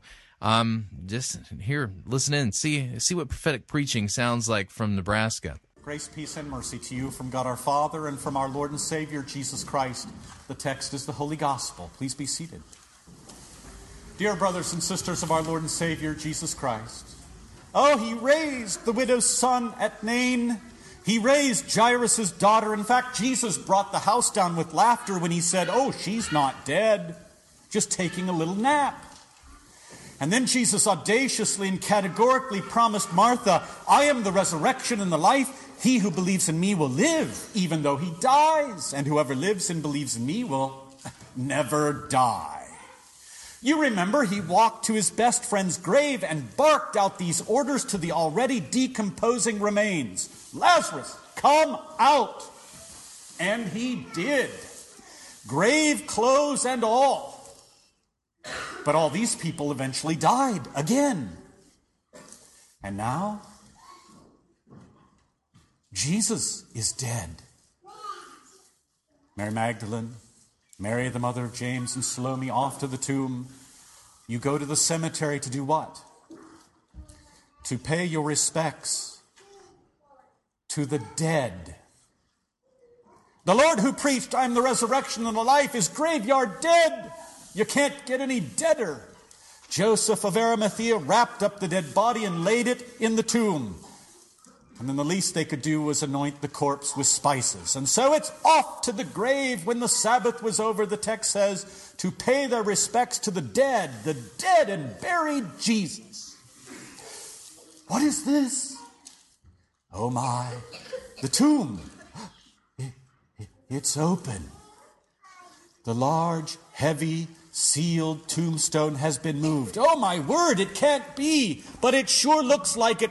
Yes, it's the only explanation. A tomb invasion, a break-in. Oh my goodness, trespassers have violated the tomb. No doubt they have desecrated and profaned the Lord's body. Oh, you remember he had many enemies. Wasn't it enough to viciously murder him? Can't they even leave him alone, even in his death? Do we dare look? And they do. They step into the tomb. And someone's there. Oh, the trespasser is still there. Oh, he's no intruder. No desecrator of the grave. A holy angel. Ooh, this is strange. This is very strange. You don't see angels every day, do you? But we did see them at the Annunciation and at Jesus' birth, after his temptation in the wilderness, and while he prayed in the garden. And now, here too. You'd be alarmed as well, because angels are mighty creatures. Every time someone in the Bible encounters an angel, he or she is scared stiff. And the angel says to the women, ladies, no need to be frightened. I won't hurt you. Are you looking for the corpse, ladies? Are you looking for the body of Jesus? Jesus from Nazareth? Well, are you? Speak up, ladies. Aren't you? Well, I've got great news for you. Get a load of this, ladies. The grave is empty. Take a look. See where Joseph laid the body. It's gone. It's no longer here. You want to know why? Because Jesus, the crucified, dead and buried Christ, right here in this tomb, I tell you, ladies, he is risen.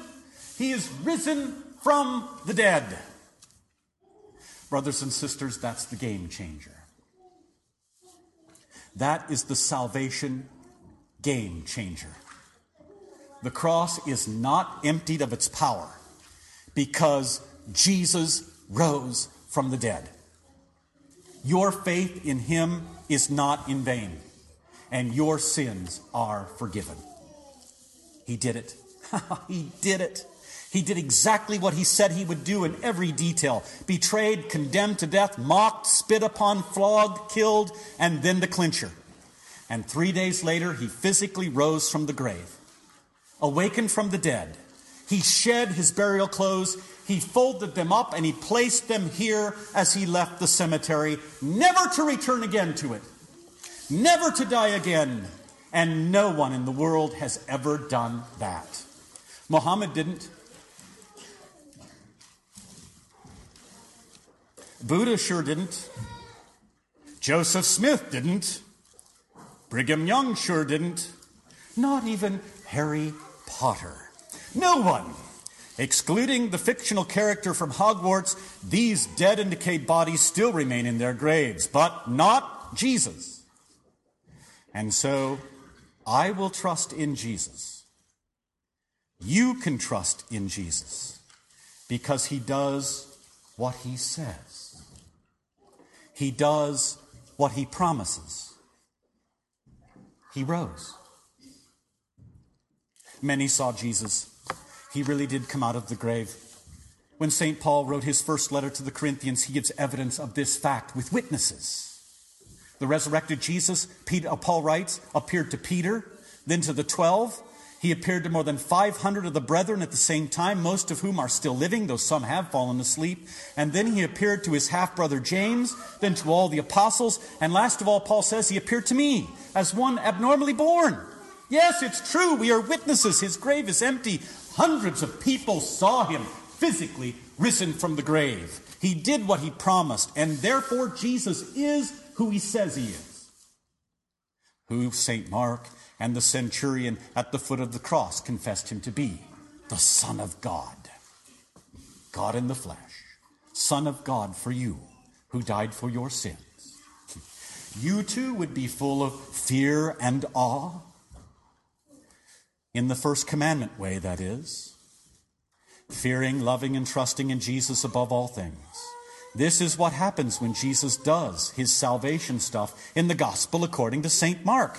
Jesus awed and he overwhelmed folks when he taught from the word, then cast out demons on the authority of his word.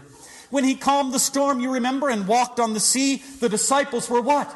Terrified, amazed, and they asked each other, who in the world is this? Even the wind and the waves, they obey him. You remember that when Jesus absolved and healed a paralytic, the citizens of Capernaum were amazed and they praised God, proclaiming, we have never seen anything like this. You remember the snickers turned to absolute astonishment when Jesus raised Jairus' dead daughter with only a command, Talitha cum. You remember vociferous Peter was left completely speechless, petrified into silence at the sight of Mount of Transfiguration, Jesus. And as Jesus led the way to Jerusalem without hesitation for the last week of his life, the disciples, Mark says in chapter 10, were astonished. And the others who were following were absolutely frightened. And so now here at the end of the gospel at the empty tomb, first commandment, fear and awe, with even greater intensity. It is absolutely incredible. This is the biggest miracle of all. He did it. He did what he said he would do. He rose from the dead. And so these shaking in their boots women now know, as every disciple of the risen Lord comes to know, that Jesus truly is indeed the Son of God with all divine power and mercy. He is here. For the crucified and risen Jesus is God himself. Yes, his resurrection proves that he's God for sinners. Every one of them, including Peter, one of the worst, denied Jesus, wouldn't be seen with Jesus in his greatest need. Oh, Peter, he failed so badly. Peter, you wouldn't fear, love, and trust Jesus above all things. But Jesus died and rose even for him. And Jesus wants to tell Peter that he still loves him, always has, and that everything is forgiven and reconciled. And that's precisely, I would contend, why Peter is singled out when the angel says, go and tell his disciples and Peter, he'll meet you in Galilee just as he promised, to show them his hands and his side, to absolve these sinners, for all of them to confess like Thomas, my Lord and my God. You too. In his death, Jesus has redeemed you. He has purchased and won you from all sins, death, and the power of the devil. He rose for you too. This is the gospel upon which we take our stand. This is the gospel upon which we are saved. That Christ died for our sins according to the Scriptures. That he was buried and that he was raised on the third day according to the Scriptures. But the crucified and risen Jesus doesn't meet you in Galilee. You don't need to take a trip to Galilee to meet Jesus. He promises to meet you in the divine service through his word and sacrament, to be God for you, in order to absolve you as well, you and me, who are no better than Peter, perhaps even worse. We are forgiven. Jesus shed his blood for all of us, and that's exactly his promise every Sunday in the sacrament, given and shed for you, for the forgiveness of your sins. He is the Lord, yes indeed. He's the only Lord God for you, the only one, the first commandment one, for now and forever. Death does not have the last word. First commandment, God Jesus does. After all, the crucified Jesus is the risen Jesus. He is indeed the resurrection and the life. His promise still holds true. He who believes in me will live, even though he dies. And whoever lives and believes in me will never die. Have a happy resurrection day. In the name of Jesus. Amen. Oh, man, was that good? Oh, I'm just sitting here just soaking this up. Do you notice the difference between, forgive me for using a subjective argument, but notice the difference of how you feel when you're listening to a pastor proclaim Christ for you, as opposed to what you heard Kong Hee doing when he was fleecing that flock, or Mark Kelsey introducing the prophet, Phil Pringle. I know it's a subjective argument. It's truly subjective. But is there not a difference? If there isn't, there ought to be. You ought to be saying the difference is like night and day. One type of preaching leaves me shaking my head and in fear, and the other one announces to me the greatest news ever, and it's so compellingly good. How could I not at least begin to allow myself to feel hope? Hope that even a sinner like me can be forgiven. Joy at the thought. I know it's a subjective argument. It truly is. And yet, at the same time, is it not also true? Think about it. All right, our last good Easter sermon comes to us via Living Word Lutheran Church in the Woodlands, Texas.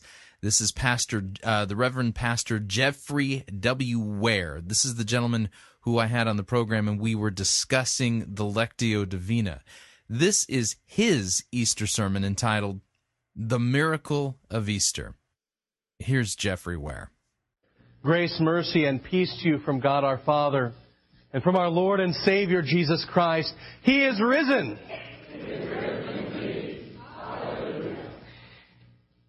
In the beginning of time, the Holy Trinity in perfect love called forth creation out of nothing. The Holy Spirit was there hovering over the face of the waters. The Father spoke, "Let there be." And His voice was the very Word of God which would become flesh. God spoke, the creation came into being, and God said, "It is very good."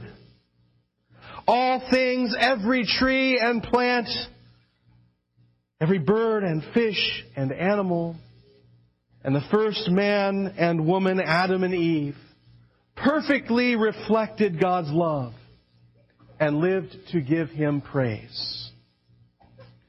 But then, in the garden, the evil one, that ancient serpent who is the devil and Satan, came with another word. A word of doubt. A word of pride.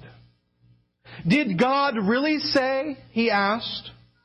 And his words found their mark in the hearts of our first parents. That first failure, the first sin, infected the universe with the curse.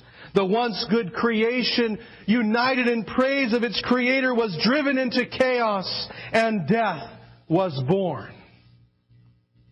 But that most holy Trinity would not let Satan win. God promised, I will send my Son. He will crush the serpent's head. He will destroy the forces of evil. He will conquer death. And at that moment, faith was born.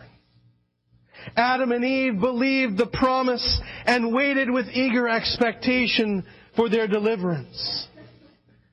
And so did those who followed them in faith. Abel and Noah, Abraham and Jacob, Moses and David, Rahab, Tamar and Bathsheba, Isaiah, Jeremiah, Hosea and Malachi, and so many in between. The faithful among God's mighty chosen people praised God's love and mercy as they waited eagerly for the promised one, the Messiah, the Savior from sin. They were all looking forward, trusting in the one to come. And yet, throughout the ages, the evil one was at work too, tempting, pulling at the hearts of men with false promises and false threats and deadly deceptions. And so that most holy Trinity, who would not let Satan win, in holy love blessed the world through the words given to an insignificant and yet royal peasant girl of David's line. You will conceive in your womb and bear a son, and you shall call his name Jesus. He will be great, and he will be called the Son of the Most High. The promise was beginning to be fulfilled. Mary and Joseph, the shepherds and the wise men, Simeon and Anna and John the Baptist rejoiced and welcomed their Savior into the world. They praised their God, the Holy Trinity, as salvation took his first breath of this poisoned air. The evil serpent was there too. Satan, the enemy of God and man, in malice and hate, he sought the destruction of God's chosen. And so he whispered in the ears of men words of doubt, words of pride. And his words again found their mark. Crucify him! They shouted in one united voice, united in hatred, united in greed. And as God's chosen hung on that bitter cross in agony, the earth grew dark. And as he gasped his last breath, the earth quaked and the rocks split. But at the same time, the temple veil was torn in two, the graves were open, and the dead came to life. Jesus, the new and perfect Adam, had accomplished what Adam should have done but did not. He lived a perfect life. And then he died for Adam and Eve, for Abel and Noah and Abraham and Jacob, Moses and David, Rahab, Tamar and Bathsheba, Isaiah, Jeremiah, Hosea and Malachi. He died for Mary and Joseph, for shepherds and wise men, and for his disciples. He died even for those who mocked and beat him. He died not just for his friends, but also for his enemies. He died for all, and he died for you. The first voice to ring out with the message of salvation was not the voice of Mary or John. It was the voice of a centurion, a Gentile, the first to proclaim the good news. He said, "Truly, this man was the Son of God." But for a fearful Sabbath, the faithless and unfaithful disciples hid in sleepless fear and in anxiety and sorrow. They had thought that Jesus was the one, and now they mourned His loss as though He were dead, as though He had failed and Satan won. And so that most holy Trinity, who would not let Satan win, rolled away the stone. The Marys came to the tomb not knowing what was in store. But soon they heard those blessed words, "He is risen, He is not here." And soon the 11 at the women's testimony joined in praising the one who conquered death by death and rose again that we too might live.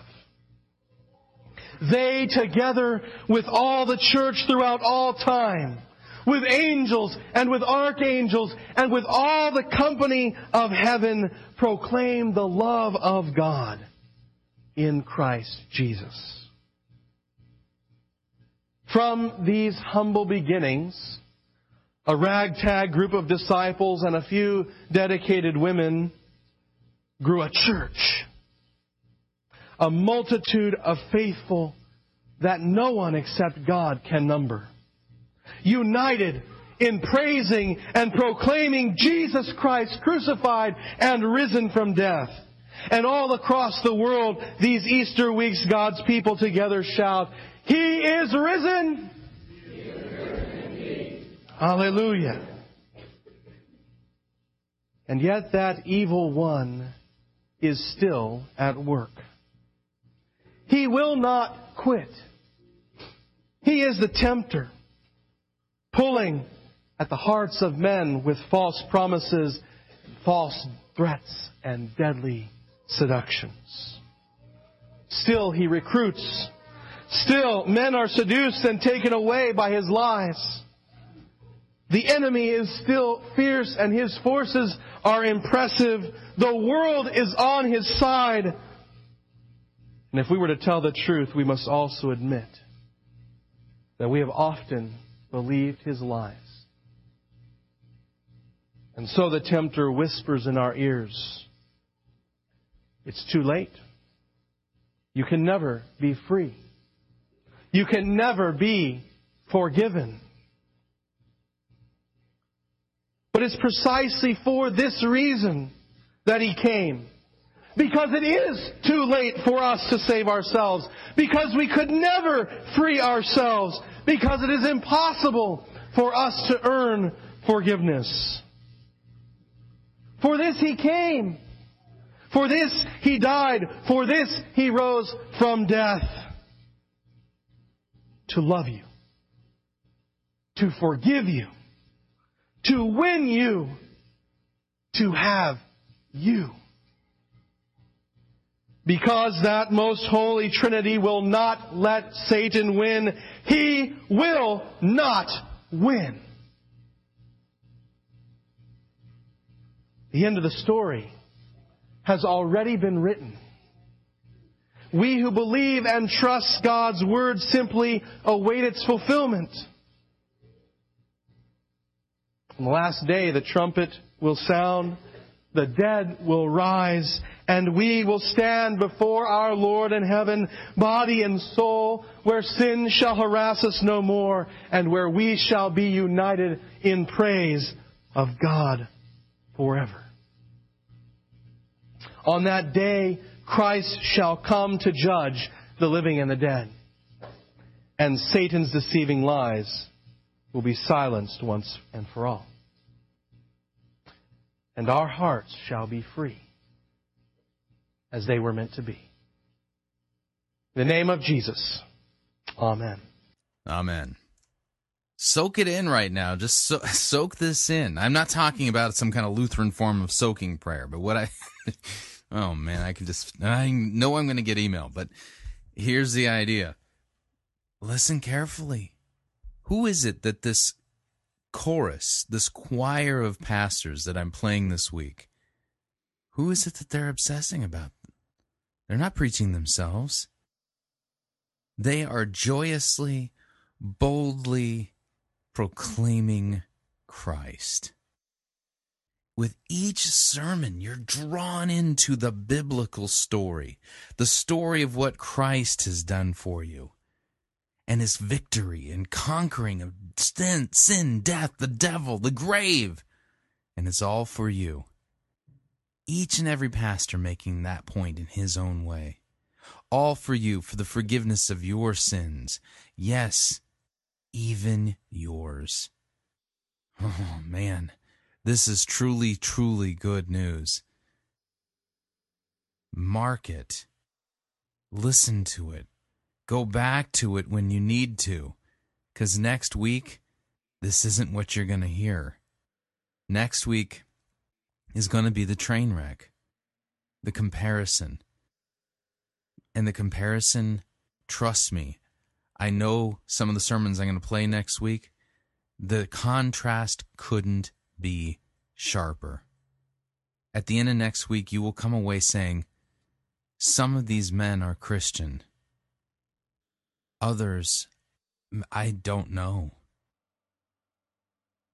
And the reason you won't know is because the obvious question must be asked. If the pastors that we play next week are truly Christian pastors, what is it that makes them Christian? They miss the whole point of the gospel. They miss the whole point of the day altogether. The men that I've been playing this week, they don't miss the point. They get it. And they are always on point. Sunday after Sunday after Sunday after Sunday.